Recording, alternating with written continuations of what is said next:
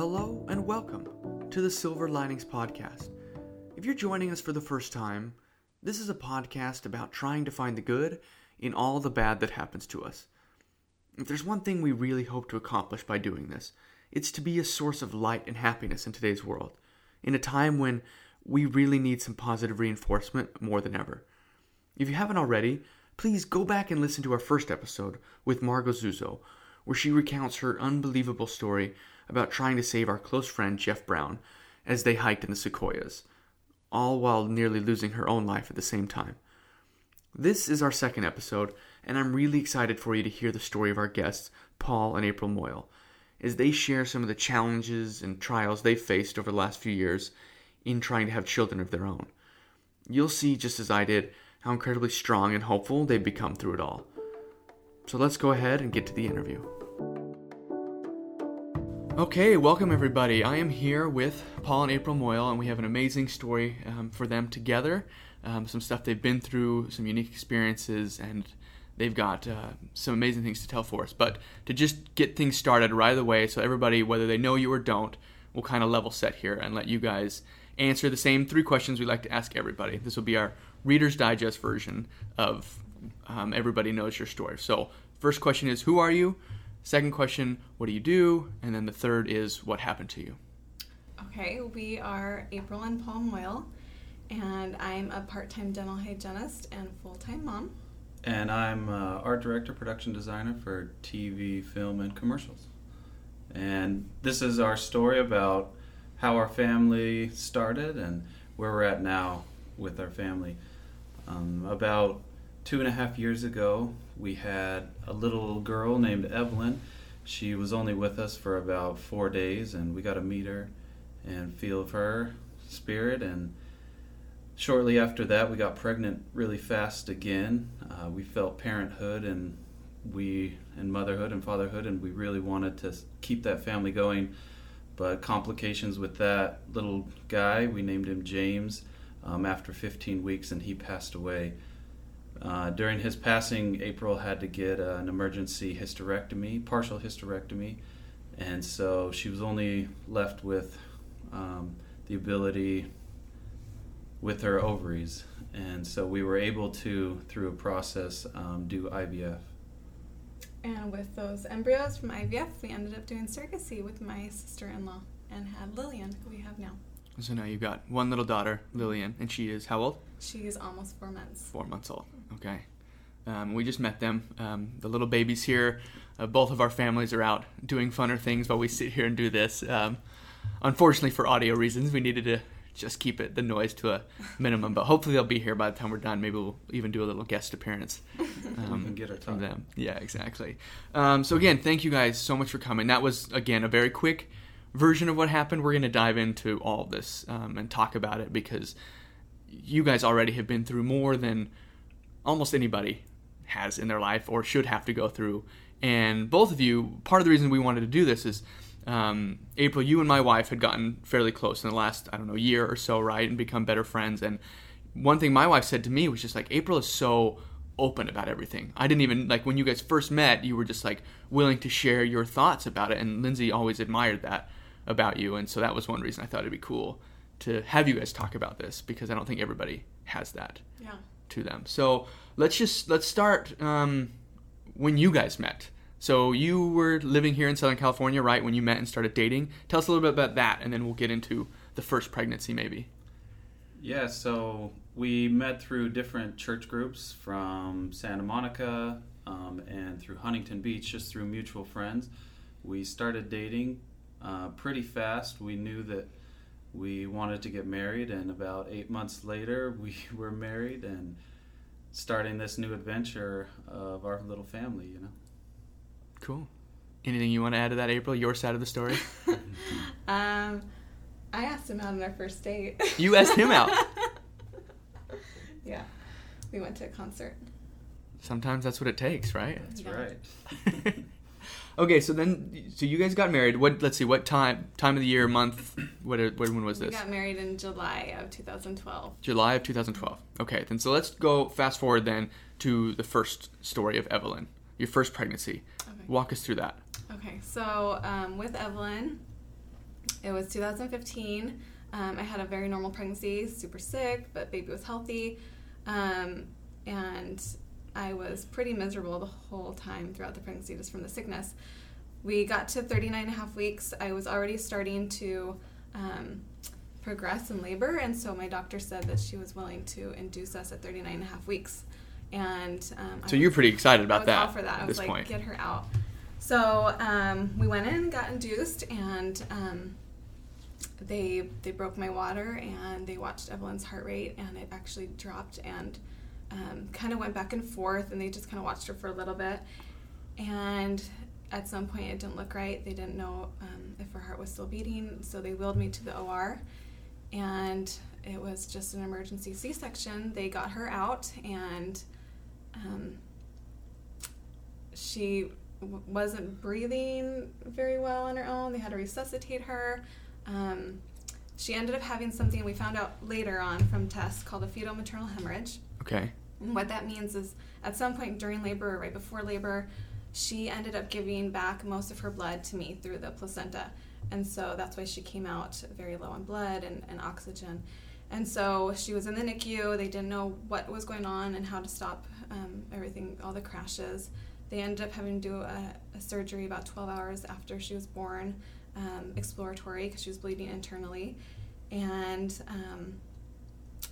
on day 3, we ended up getting an MRI. She was stable enough for an MRI to see her brain activity, and we found out that she was essentially brain dead.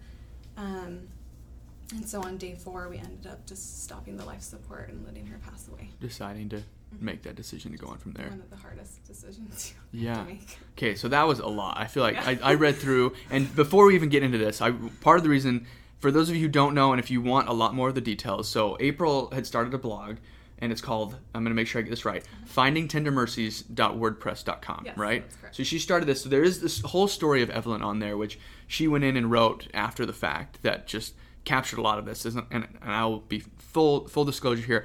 I read through it again recently and was in tears. My perspective had changed now that I've become a father in the last year as well, that like your perspective is just totally different. So I want to go back and talk with you guys through that, because I'm sure at each point of that there was a lot of different emotions, a lot of different feelings that you're questioning why, you're hopeful, but you don't know the outcome. Now you kind of look back maybe and you see everything in 2020, but at the time, I'm sure it wasn't that simple. So you were saying no real warning signs of this. You made it through the full 9-10 months basically, and you're thinking, okay, we're getting induced even a little early at 39 and a half weeks, right? So what ended up happening to us is extremely rare, and especially the severity of it, the fetal maternal hemorrhage, is extremely rare.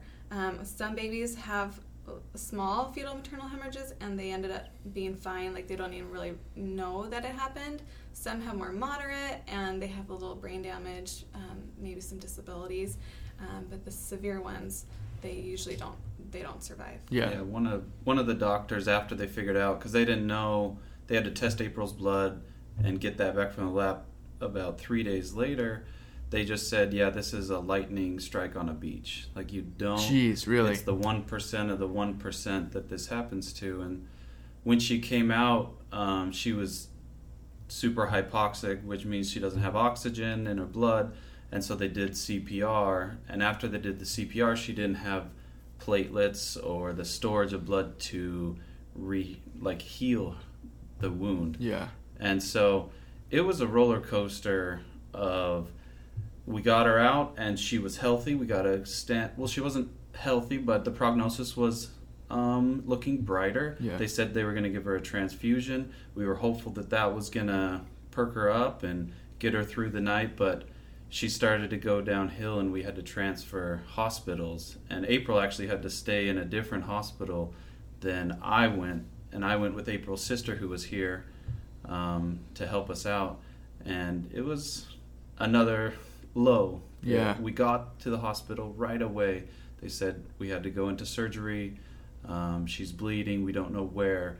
And just waiting to hear back was pretty... I'm sure it felt like days seemed like months. And I'm separated from him. I'm at the other hospital with my mom. Because you're recovering. I'm recovering from So you're your own patient, let alone, and then you've got the baby doing all of that. Yeah. So even in that moment, though, because you were planning for the normal pregnancy, and then complications, and then they wheel you off. And that's where Paul, you got separated from her, right? I remember reading that they had to kind of push you out, like, no, you can't be here, and they take you away. I mean, what's your thought process at that point, before you even know anything else? I could see through a little window. I was right outside the OR. Mm-hmm. They kept on calling different codes, like first it was a code white, or a code blue, then a code white, and it was pretty special. I got to hear Evelyn cry just for, I don't know, 2 or 3 cries, and from outside. Okay. And so April was asleep for that, and looking back on it now, it was super special to just hear her voice. Only 12 people in the world, the doctors that were in there, the NICU doctors, the different OB doctors that were in there, they got to hear her, and it was something special that I'll get to keep and get to share with April. But that was the only time that you got to hear her cry, actually, was in that OR. I couldn't see her through the little window. I was just focused on April, and they said she was doing great. She healed super fast, and I think that's one thing to say to mothers out there, that when you have a child in need or a child that you need to be by their bedside, April's recovery time skyrocketed. She was up and out of the bed 12 hours later. Really? When usually a C-section, you'd be set up for 2 weeks, you know? Yeah. And so she healed miraculously through her own will to get to Evelyn's side and to be the mother that she needed to be. Yeah. It was super special. So when you lost, I mean, you were knocked out when they did the surgery and everything like that. So you came to, how much did you know of what had gone on, or how much was a total surprise, or what? Everything was a total surprise. So I remember waking up, they were pulling out the tube that was in me, and calling my name and trying to get me to. Paul wasn't in yet.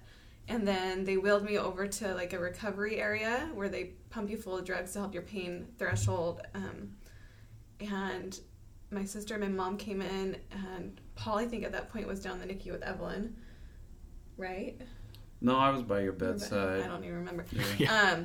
But I just remember I was in tons of pain, so I was really focused on my pain, and I assumed my baby was okay, even though she wasn't here. They said that she was in the NICU. I just assumed they were just kind of monitoring her to make sure things were okay. Definitely didn't know how severe it was. Even our OB, she came in to check on me a few times, and she just kept saying, "I'm sorry, I don't know what happened. I don't know what's wrong with her. They're trying to figure it out. We'll let you know as soon as we know." And I think she was just as surprised as we were, because it was such a healthy and normal pregnancy. And it's so unlikely what happened. So you're basically, I mean, you're figuring it out as you go. Yeah. Every minute is like new information. Yeah. Right. Yeah. What can I do about this? Yeah. And we ended up having to transfer her to a different NICU because the NICU we were at, they didn't have the proper test turnaround. It wasn't fast enough for them to figure out what was happening to her. So that's why they moved her. So where'd you get transferred at that point? To UCLA. You went up to UCLA. Yeah. Okay. Which that's a better I hospital, and think that's it was higher amazing. quality there. Yeah.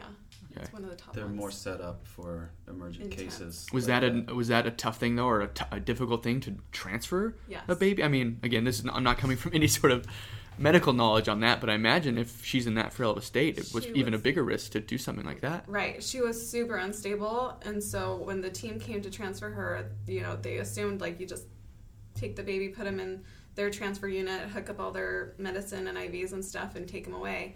It ended up taking hour and a half. Yeah, close to 2 hours for them to get her stable enough where they could move her over where she wouldn't keep crashing on them. Just because of each of the machines that she's hooked up to, you gotta switch the machine and wait for it to regularize. Okay. Switch the machine, wait for it to normalize. So this is all on the first day Yes. that they get her transferred. Mm-hmm. Yeah. And you said she was with you for 4 days. 4 days. Mm-hmm. So what were those few days like in the hospital as you're finding all this out?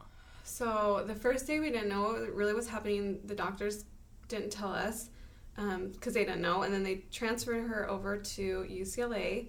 I was still at St. John's, the hospital that I had her at. Paul and my sister went over to kind of see her in as she was getting brought in there, and the doctors were checking her over. They saw that she was bleeding internally and had to do an immediate exploratory surgery to fix things inside of her. They told Paul, "We don't think she'll make it through the surgery. She's not stable." but it's our only option at this point because she's bleeding out. And so I'm at the other hospital, no idea, like, what's going on. Paul has no idea. They're waiting. How long was the surgery? I think we waited 2 hours, 3 hours, and so just sitting downstairs watching the little operation board, waiting for your number to become green or number to become yellow. You're admitted or you're out. And so, yeah, we were waiting just to see if little Evelyn would make it through the surgery, because they had to cut her open and see what was the problem. And once the doctor came down, they said that through CPR that her liver had ruptured, and so they put a little mesh on that to see if it would continue to heal and stop bleeding. They also had to do an ostomy with her little bowel, and so it started to become necrotic and started to die, and so they had to get that bad part of the organ out and pull the other to the surface. And so when she came back to us, she was still alive. The prognosis was still pretty poor. Really? We didn't know if she would make it through the injuries of that surgery. Yeah. So that night is when I got finally transferred over to UCLA. It was after the surgery that night, day 2. And I just remember at that point, Evelyn was in a medically induced coma. They wanted to keep her on high morphine so she wouldn't feel any pain from her surgery. And the doctors took us in. There were like 10 of us in this tiny, hot room. I just remember it being super hot. And they sat us down, and the doctor said, Evelyn right now is living minute to minute. We don't know if she's going to make it another day, another hour, but as of right now, she's a fighter. She made it through this really hard surgery, and we're willing to fight with her. And that's what they did. They fought with her for 4 days. And so basically day 2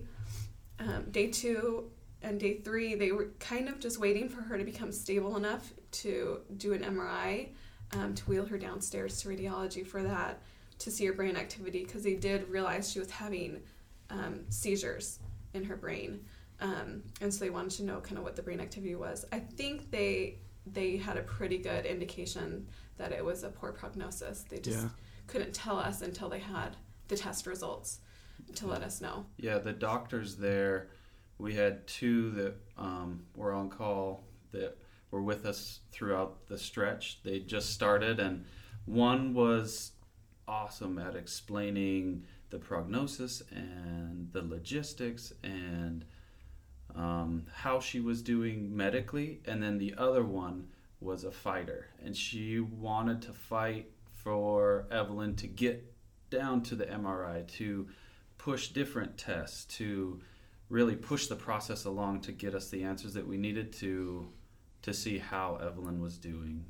And so that was super special to have both the comfort side and also the fighter side from both of our doctors. I think she felt like they were there. They were helping, taking care of you, meeting your needs. Yeah. So at what point, I mean, did it become clear then? I mean, you're obviously holding out hope, I'm sure, and there was little glimmers of hope maybe when she'd come out of a surgery and they say she's fighting, she's doing well, and I think you always hope for a miracle in situations like that. But how? I mean, at what point do you know or decide like this is it? I mean, so the night that they took her on the little field trip down to get an MRI, the doctor that was the fighter said, all right, she's healthy enough or she's good enough to go down and get this MRI. And so she went on a field trip, and April and I went back to our own room. April had a room down the hall, and we were still trying to figure it out. We were always hopeful that a miracle could happen, that the test results would come back. She's producing urine.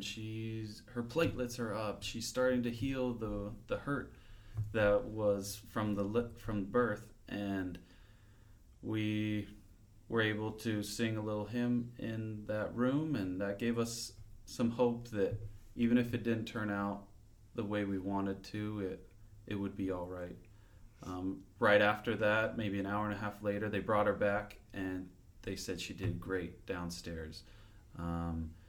That she was even healthy enough, or the prognosis was good enough that we could even hold her. And so that was the first time. Because you hadn't at that point. We hadn't It held was- You'd been her. 4 days. Yeah. It was... Had not even held your baby. Yeah. So we just be by her bedside, hold her head, hold her hand, hold her foot. And so it was super special. It was about 3 a.m. in the morning, so the NICU was pretty quiet, and everything was just Paul quiet. And April got to hold her first, and it was something special just to hold her for that first time, and then they switched her over to me.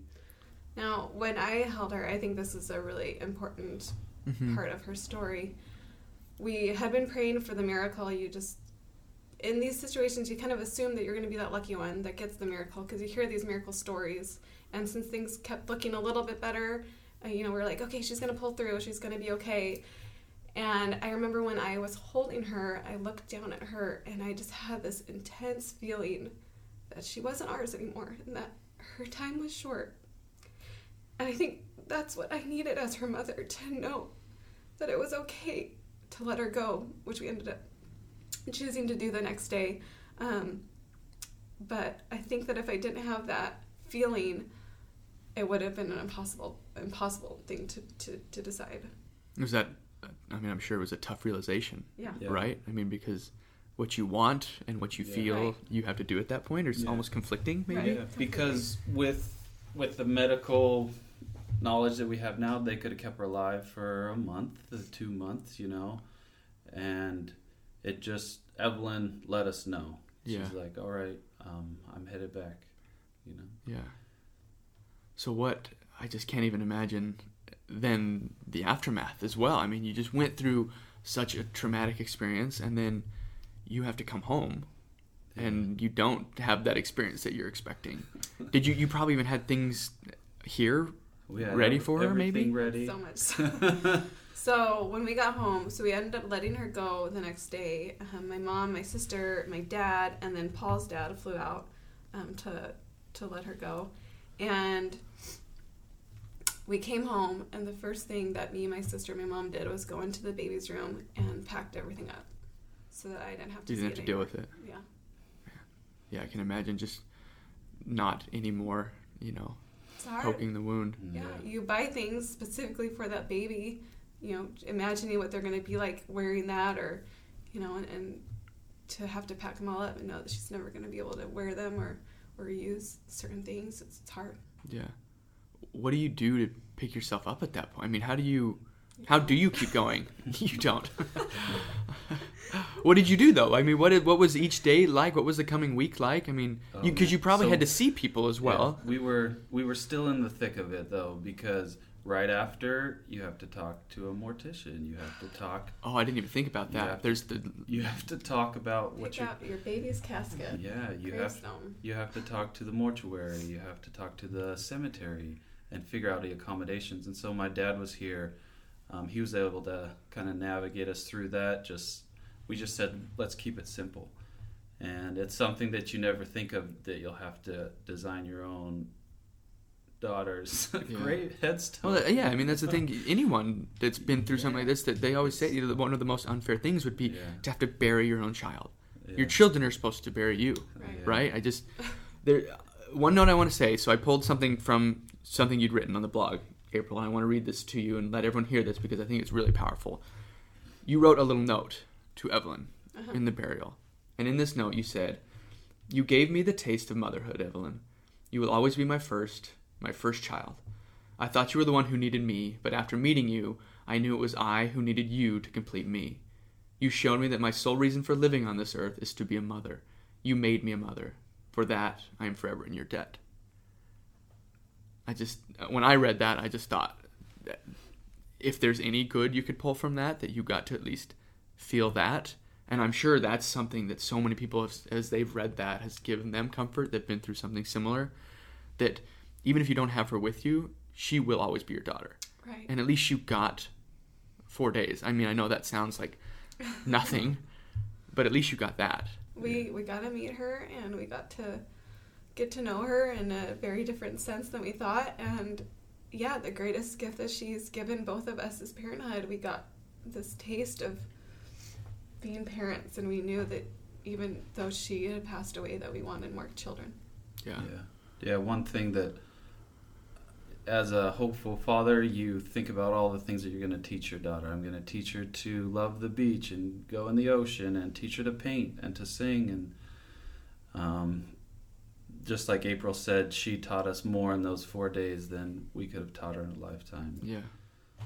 Which is a tough blessing. Yeah. Right? It's kind of the literal bittersweet. Yeah. Right there from anything. So then you finish that, and I can't imagine how you, again, keep going with what your life is and how you pick yourself up. But you guys knew you wanted more kids. That wasn't the end. It wasn't just the one. No.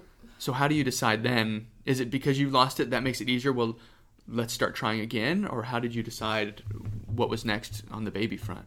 We knew we wanted to have more kids, and my OB said that we could start trying in a few months. And so during those few months where we were waiting, we just tried to heal as much as we could and get back to somewhat of normal life. You don't really ever get back to normal. You kind of learn a new normal. Yeah. Because of what you've been through with tragedies.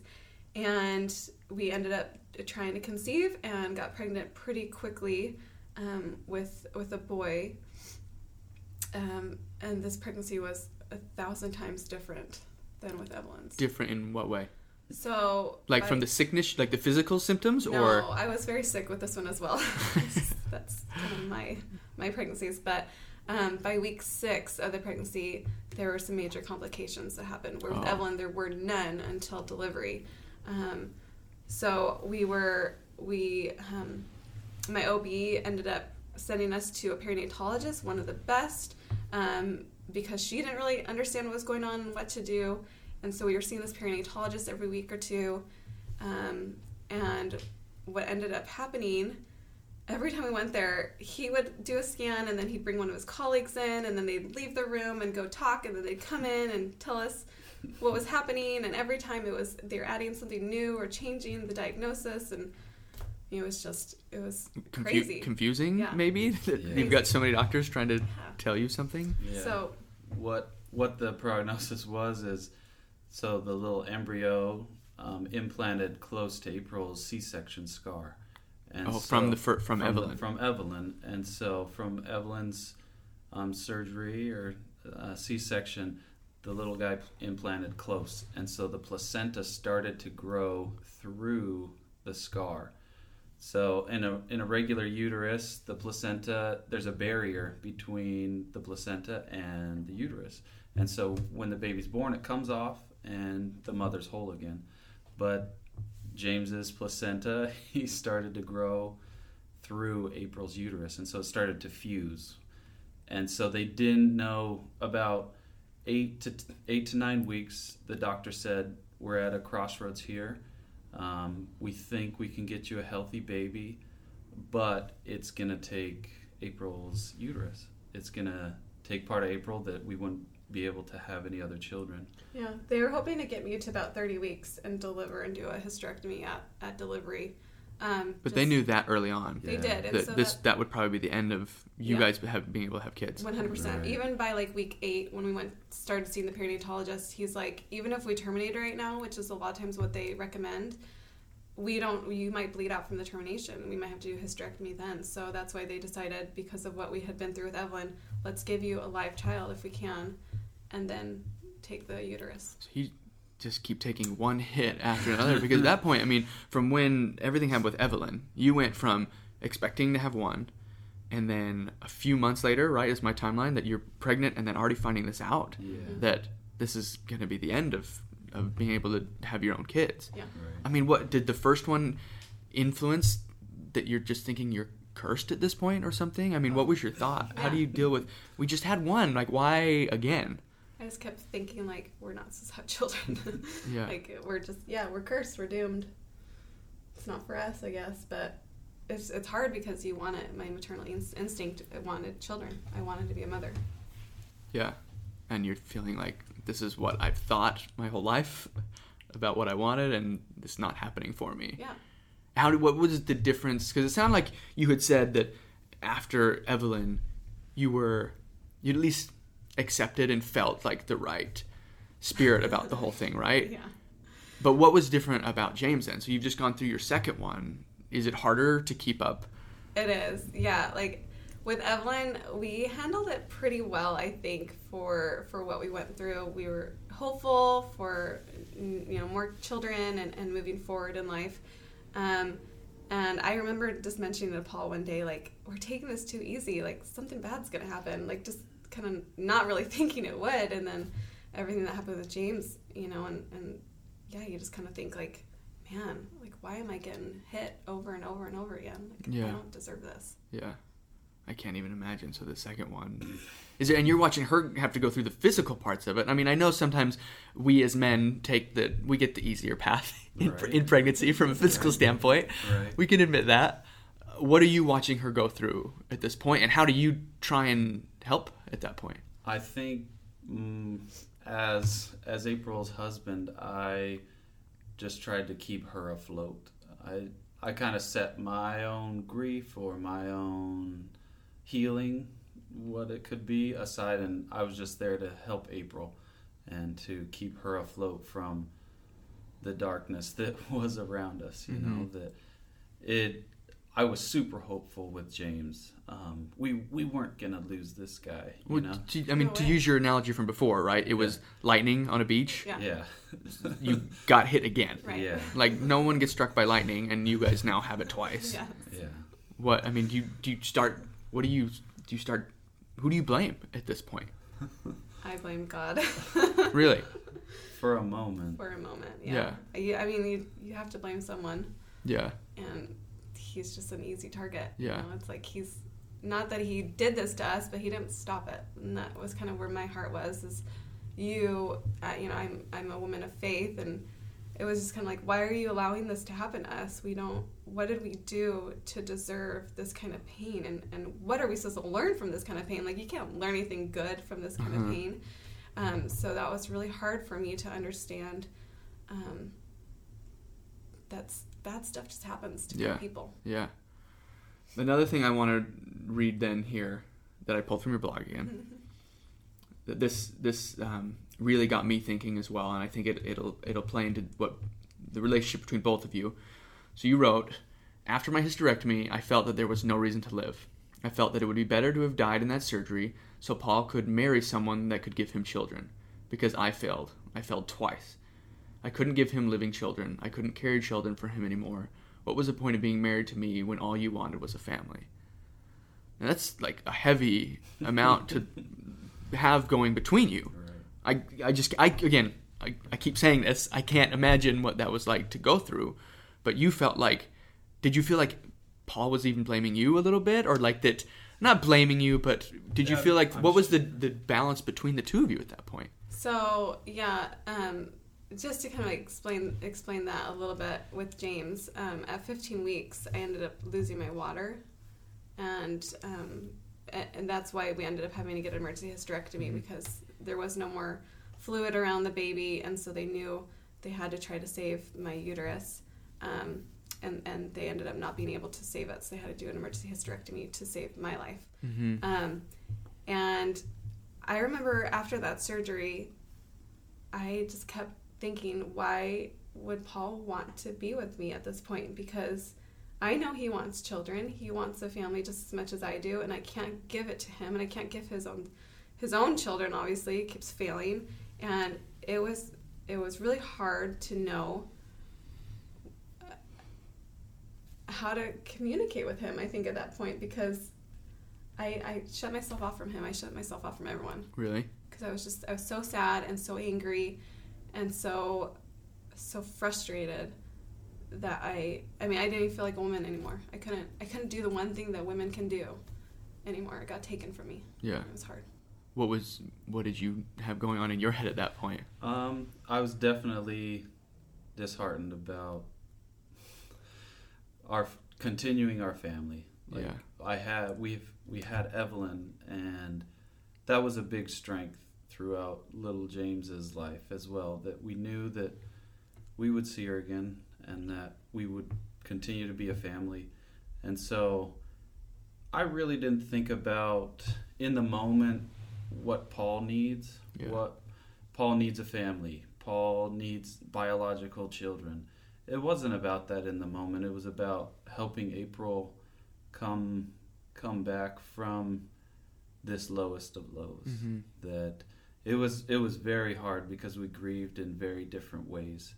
What do you mean by that? She grieved more expressively and openly. I grieved more internally, and I didn't grieve at certain points when I needed to because I was focused on April and and something else. Is she going to get out of bed this morning? How are we going to get her to eat today? Are we going to go on a car ride? Are we going to go see somebody? Are we going to get out of the house? And it was very hard those first 2-3 weeks of just how are we going to bounce back from this? Yeah. What's our path now? You know? Which that's something in talking with you guys and preparing for this, that grief itself is a very interesting topic. It's an interesting feeling because I don't think you ever prepare for grief.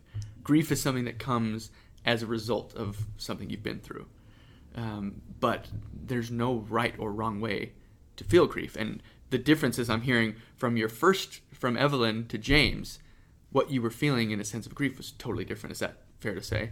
Yeah, I felt a lot more sadness with Evelyn. Very sad that she couldn't be with us, but hopeful. I was definitely hopeful after Evelyn. And then after James, it was, for a while, pure anger. Anger at God, anger at everyone that had kids and, that could be successful. And then, you start going through the different emotions of grief from there. But anger was very prominent after James, which was very hard. You don't expect anger to take that much out of you. I mean, it just really it took over. Well, and don't you think, and maybe did you have people come up to you and were constantly like, well, it's going to be okay. Mm-hmm. Like, you're going to get through this. And at that point, I mean, anyone that's in the thick of the grieving process, it seems like people telling you, like, it's going to get better only makes it worse for whatever reason. At least when you're not ready to be done with it. Yeah. The one, advice I can give anyone who knows someone who's grieving is do not tell them. Please don't tell them to move forward in their grief. Tell them to move on, that they're stuck in sadness and just super depressed. Don't tell them they need to move on to the next step, in the 12-step program or whatever it is for grief. Grieving it's like a roller coaster that you're going on blindfold and backwards. You have no idea where the drops are and where the twists are. And if you try to foresee what emotion you're going to feel, you just become more disoriented. And it's good to just let those emotions have their time and be as accepting as you can of that emotion, whatever it is, whether you think it's okay to feel it or not. And I think that helps you through the process of accepting what's happened to you and being able to move forward with that pain. The only time that it is an issue is when self-harm is involved, of course. Yeah. And that's, I think, when people would need to step in. Yeah. And I think April taught me that through the grieving process of James, that I was more hopeful about where we were going, and she taught me that we have to step back. And the most important thing that I can do now is not to tell her that it's going to get better, tell her that it's okay, but just to be there and just to be by her side.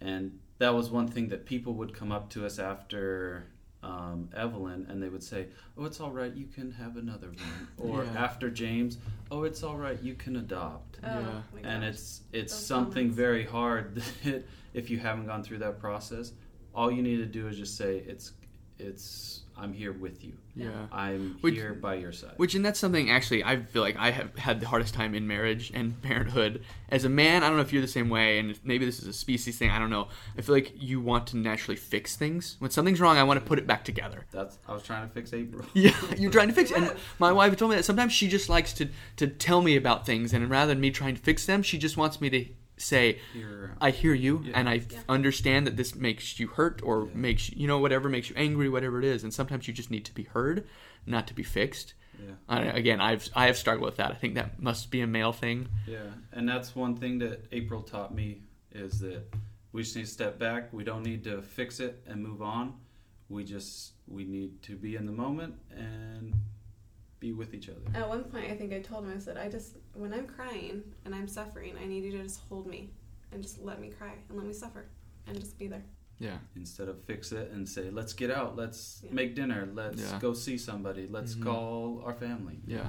Because eventually the one thing that will heal everything is time. And maybe not heal, but to a sense of in time, like you will pick yourself back up. Yeah. And you will eventually, like you learn to put one foot in front of the other again. Right. Mm-hmm.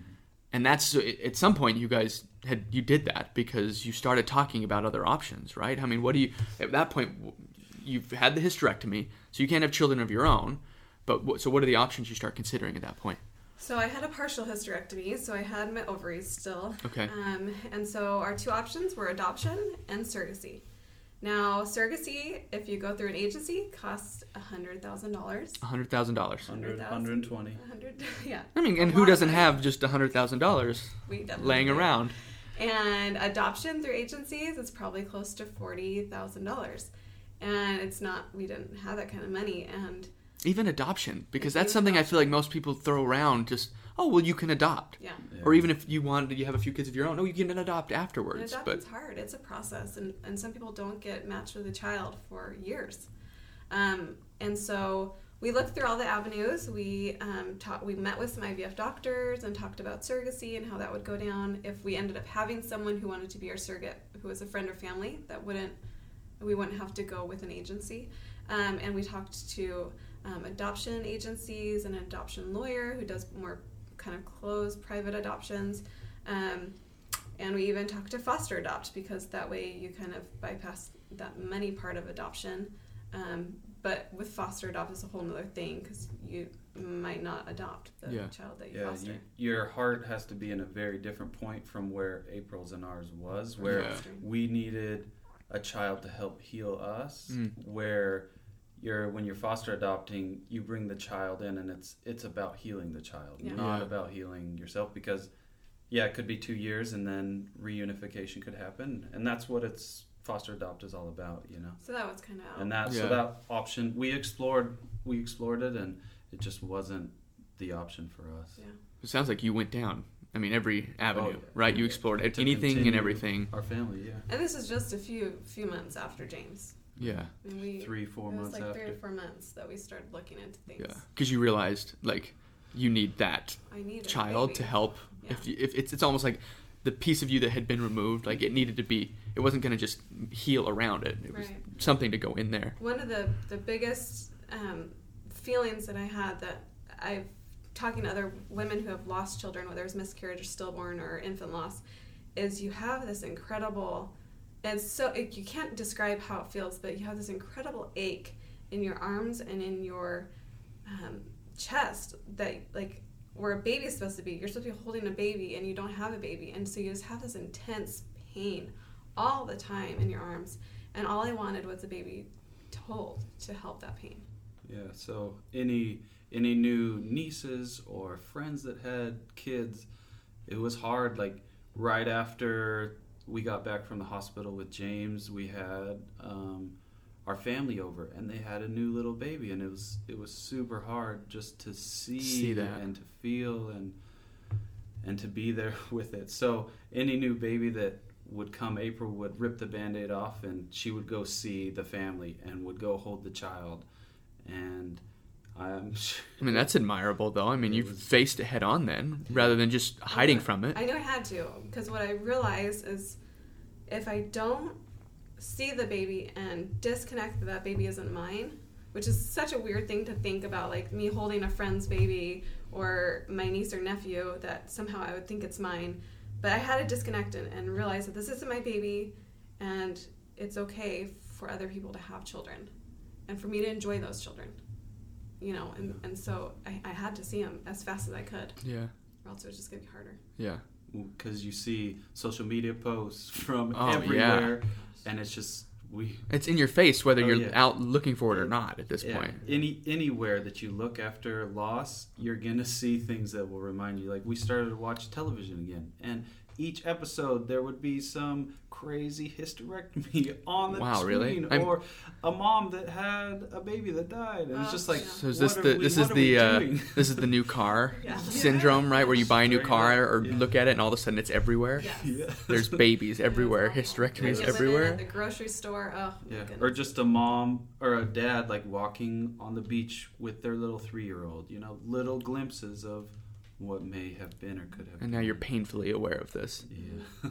hypersensitive to it. Stabbed and already wounded heart. Yeah, it was hard. So take us through then how you got to where you did Okay. with the third baby then.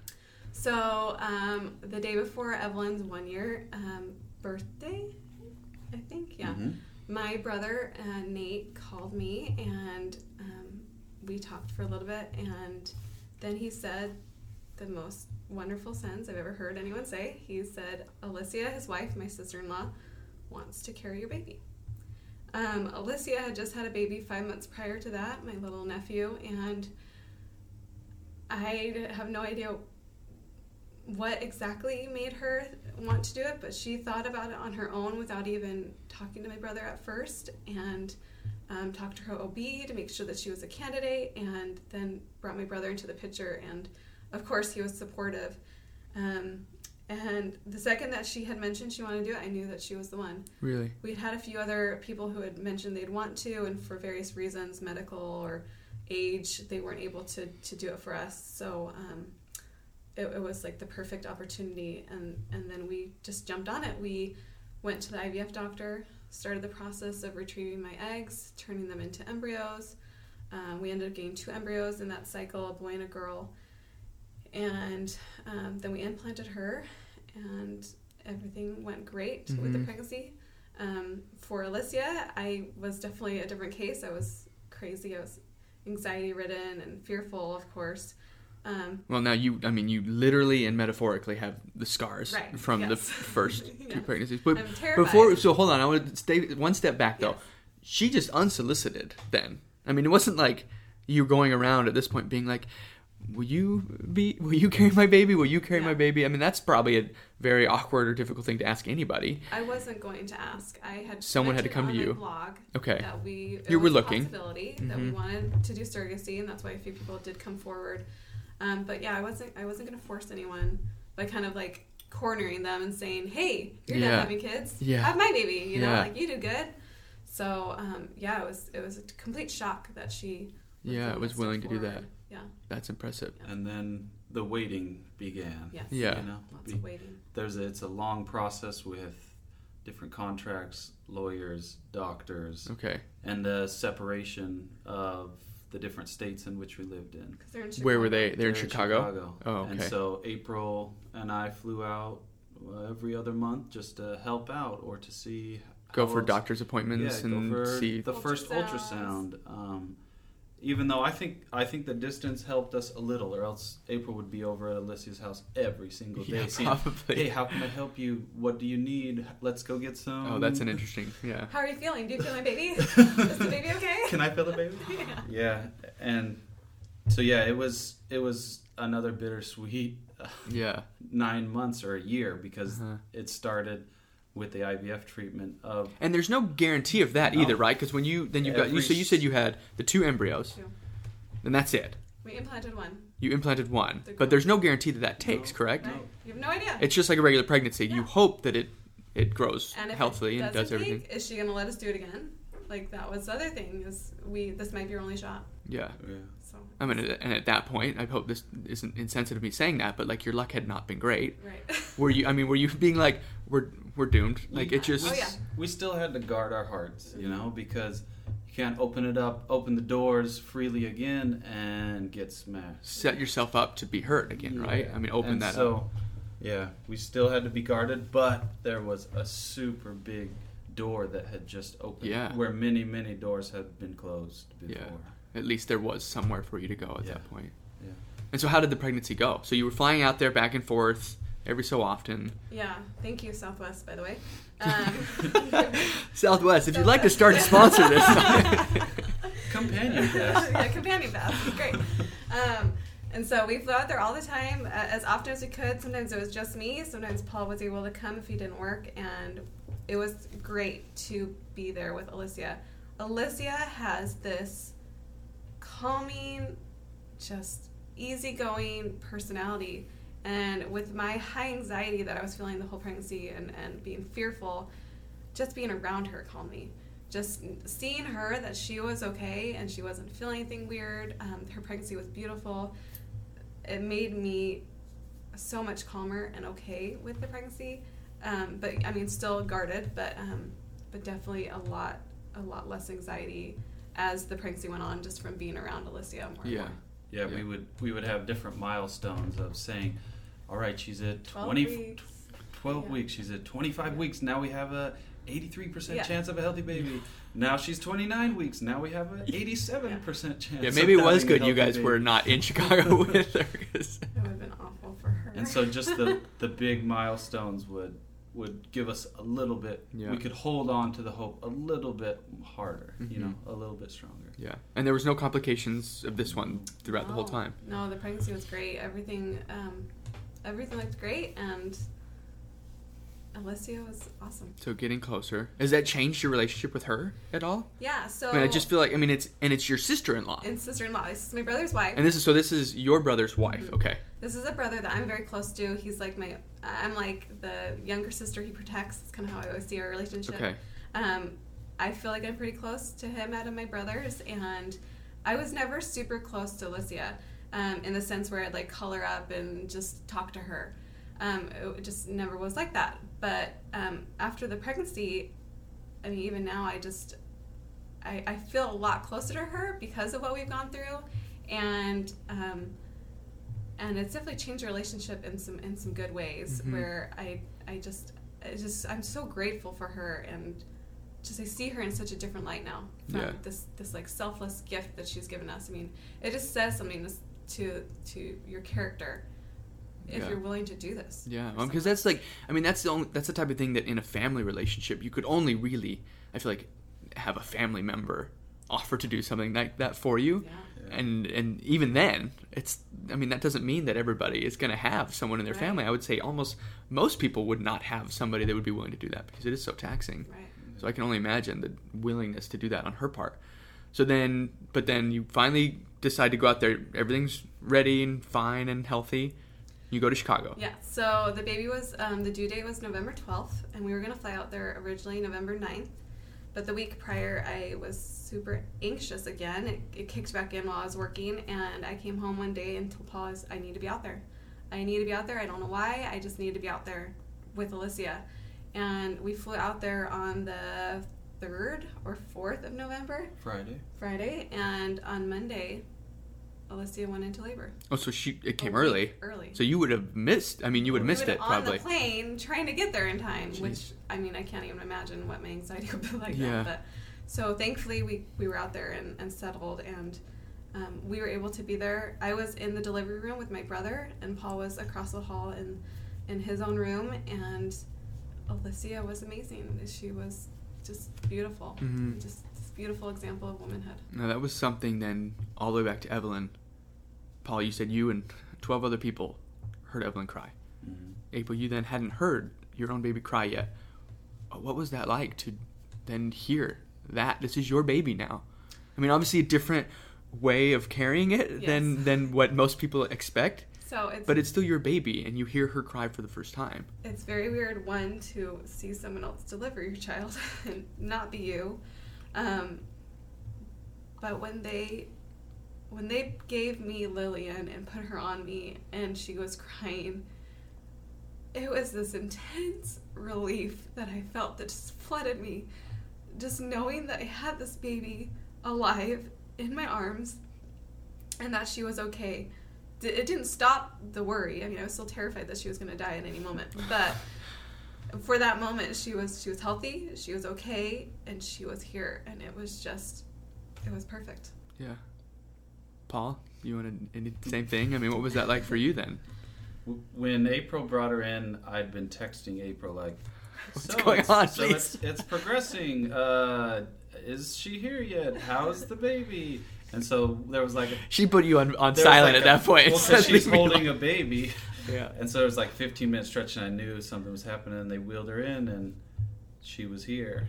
And it's not something that it's like an epiphany that this is my daughter and all is well, you know. It's definitely grown over the last 3.5 months that you see her smile, you see her breathing, you see... Yeah. I think one of the things that hit me hard was when we were able to bring her back home to LA after 2 weeks, and I was in the back cleaning up the suitcases and stuff, and April's mom and her were giving her a bath in the kitchen, and I just heard a little cry in the kitchen, and that's one thing that hit me hard. That was, it's good to hear a little baby in the house. It's something super special that we didn't get to have it with Evelyn, but now things are moving forward. Yeah. So this is, so from Evelyn to now is how long? What's the time frame? 2.5 years. 2.5 years. 2.5 years. I mean, 2.5 years from when you thought you were going to be bringing home your first baby to now you finally get to hear that. Yeah. The sound, I bet, you know, to your point, a baby's cry has never sounded so good. Right.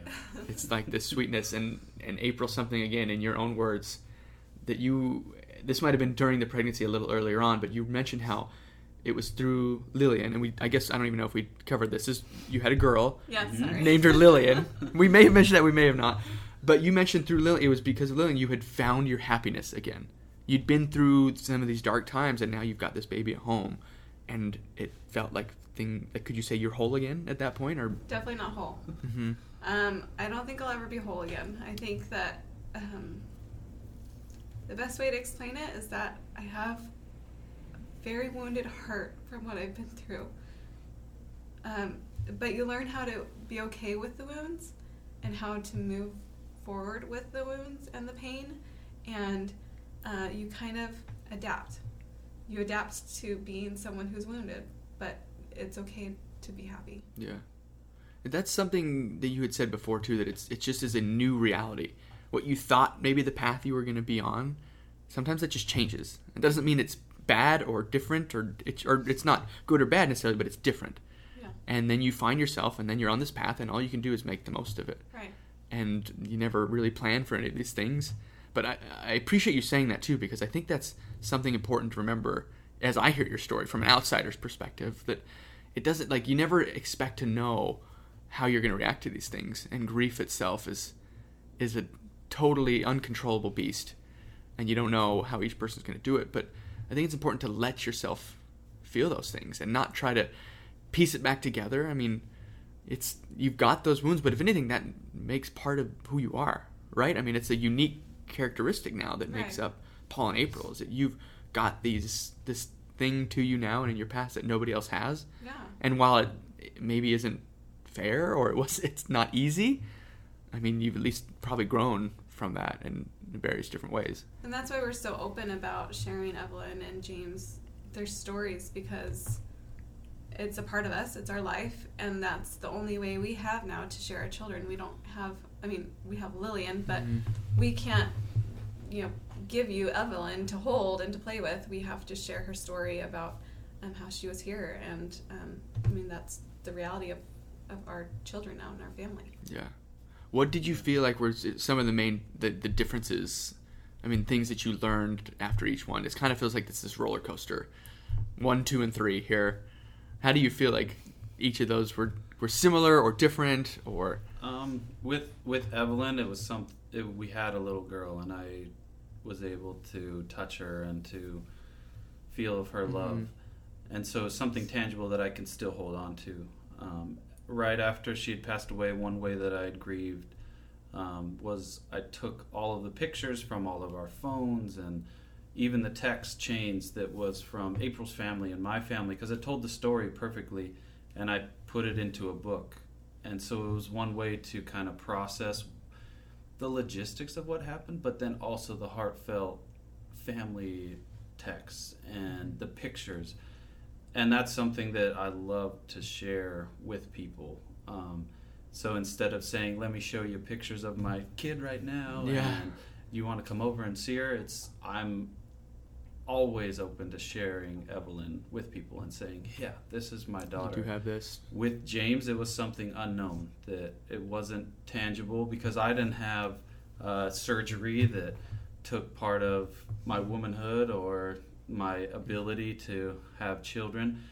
And so it was something intangible that I had to feel through April and to lean on her for the grief and lean on her for the healing and what we were doing. And now with Lillian, it's come full circle on our family and continuing our family here.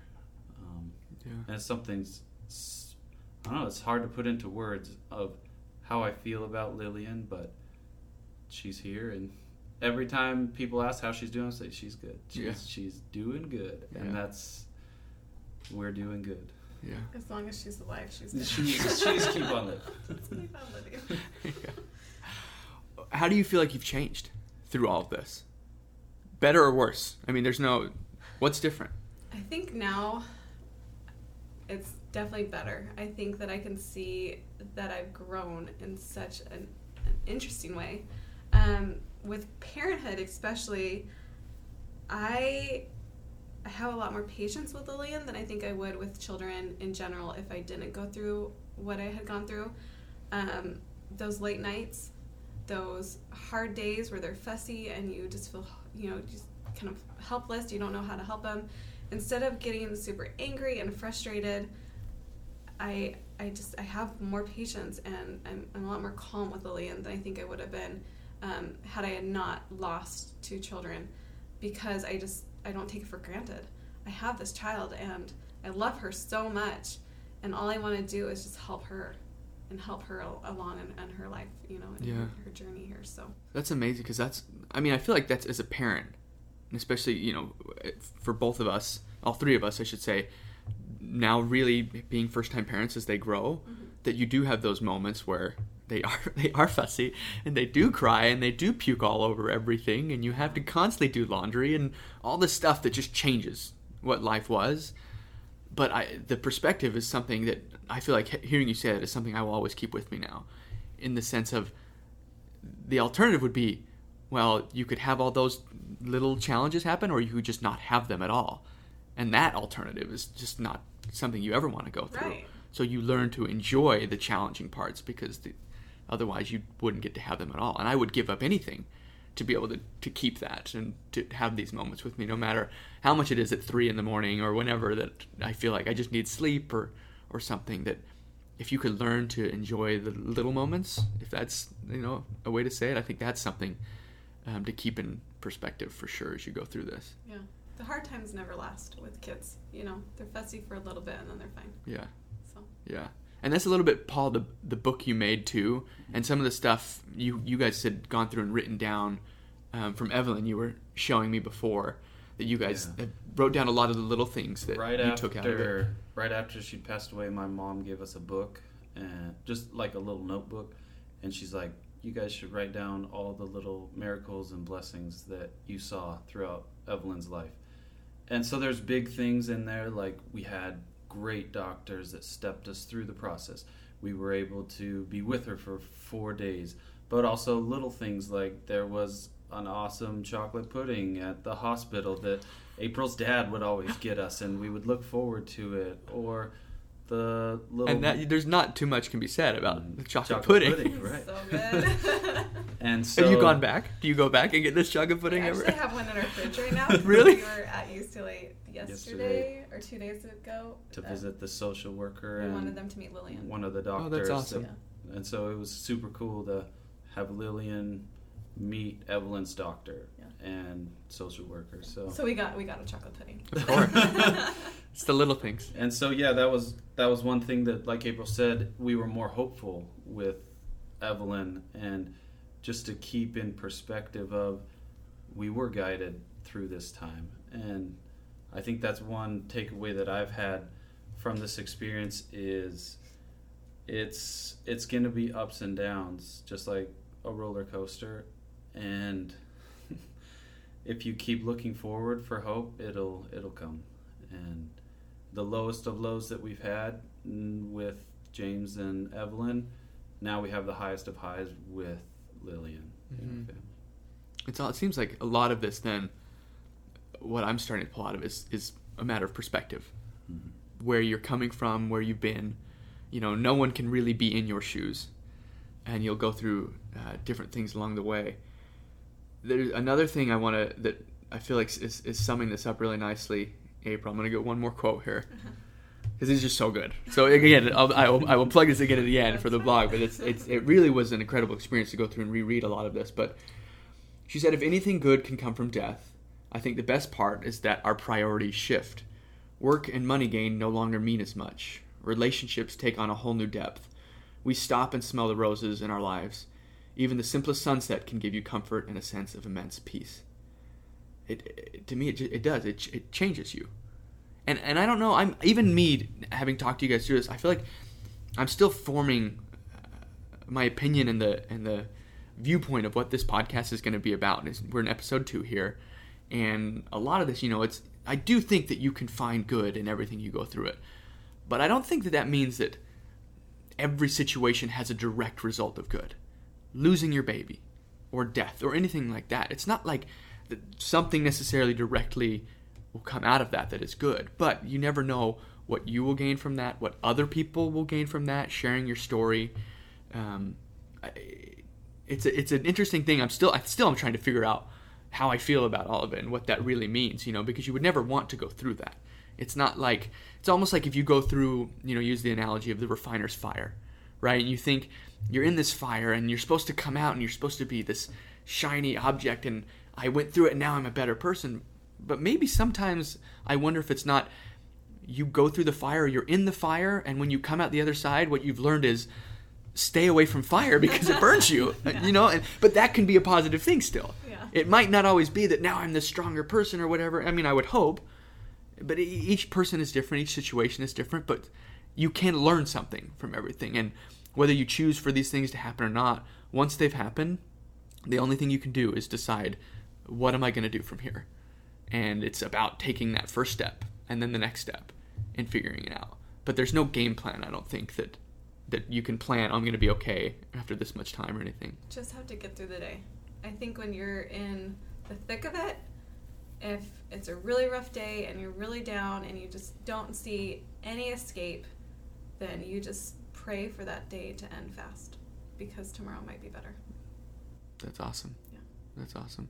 So and we've talked about a lot of these things now, but if you had to start summarizing or pull out one thing that someone were going to ask you, okay, so through all of this, through the last 2.5, 3, 4 years, what is the thing you have learned more than anything else? Let's say someone was for some reason going to go through some of these exact same situations, and you could be there to hold their hand through it. Hopefully no one else will have to, and you guys will be the only ones. But what would be the one thing, and maybe each of you, or if you both have one, what's the silver lining, if you will, in that? So I was reading through my blog the past few days just to kind of get myself acquainted with the intense emotions I was feeling at the time as things are going on. And throughout my blog, the reoccurring theme was hope. Now, sometimes in those blog posts, it was hopeless, and I would feel extremely hopeless, but more often than not, you would see a glimmer of hope that I would feel or would try to have at that instance. And I think sometimes it's just a hope that tomorrow will be a better day. But hope is something that you just have to find in whatever you can. Hope that something good will happen. And eventually that hope will turn into happiness. You continue on in your life with your grief and your pain, and eventually you find happiness in something. And I really believe that. I think that a lot of times you get so stuck in the pain that you just don't think that happiness can happen to you again, that you won't ever feel joy again. But if you continue to have hope, I think it finds you. Yeah, absolutely. Yeah. Paul? I think looking back, there was a moment that April and I and Lillian went to Evelyn's grave, which is just 10 minutes down the road. And we were sitting there just thinking about Evelyn, thinking about James, and holding Lillian in our arms. And how do those three things mix at the same time, And we came to a conclusion that we wouldn't have Lillian in this way if it wasn't for Evelyn and James. And so they paved the way for something that was better. Even though the paving was super hard and super trying, if you just stick with it, the highs will come. And just hold on to those highs, because life happens and it'll go down again, but just know that it'll always go back up. Yeah, that's so awesome. And I think, and through all this too, and I've gained a new perspective from your guys' story too, because, and for me, the one thing is dealing with grief. That there's no right or wrong way to feel when you go through whatever it is you go through in life. That even if someone has been through the exact same thing, you might grieve totally different. But it's okay. And it's okay to feel, and it's okay to not be rushed and to try and fit that into any sort of shape or form or something like that. Take the time you need and feel. Don't let anyone try and fix you or change you, and do that. Now, to the point of not letting it debilitate you or do anything to yourself. But you know what I mean? Like, there's no right or wrong way to deal with that. And I think that's what is so awesome, and why I'm glad both of you really have been so open about this, that I think a lot of things you shared, other people might not put that out there. They definitely wouldn't blog about it and say, this is what I was feeling in my darkest moment. I mean, you exposed a different side of yourself that maybe people didn't even know was there. And I think it actually probably helped you find that hope you were talking about, getting everything out there. Maybe, I don't know if you'd realize, but maybe you were searching for that at the time when you were just wandering in the dark, looking for something to grasp onto. And eventually I think you found it. And now it's so awesome that you guys have Lillian here in your home, that you get to hear her cry and things like that. I'll plug that again for if anyone that has not already read the story of this, and it goes through Evelyn, it goes through James. Some of it she kind of even did, like she wrote about during it and then put it back on there, so you got more detail, which was really cool. It's findingtendermercies.wordpress.com.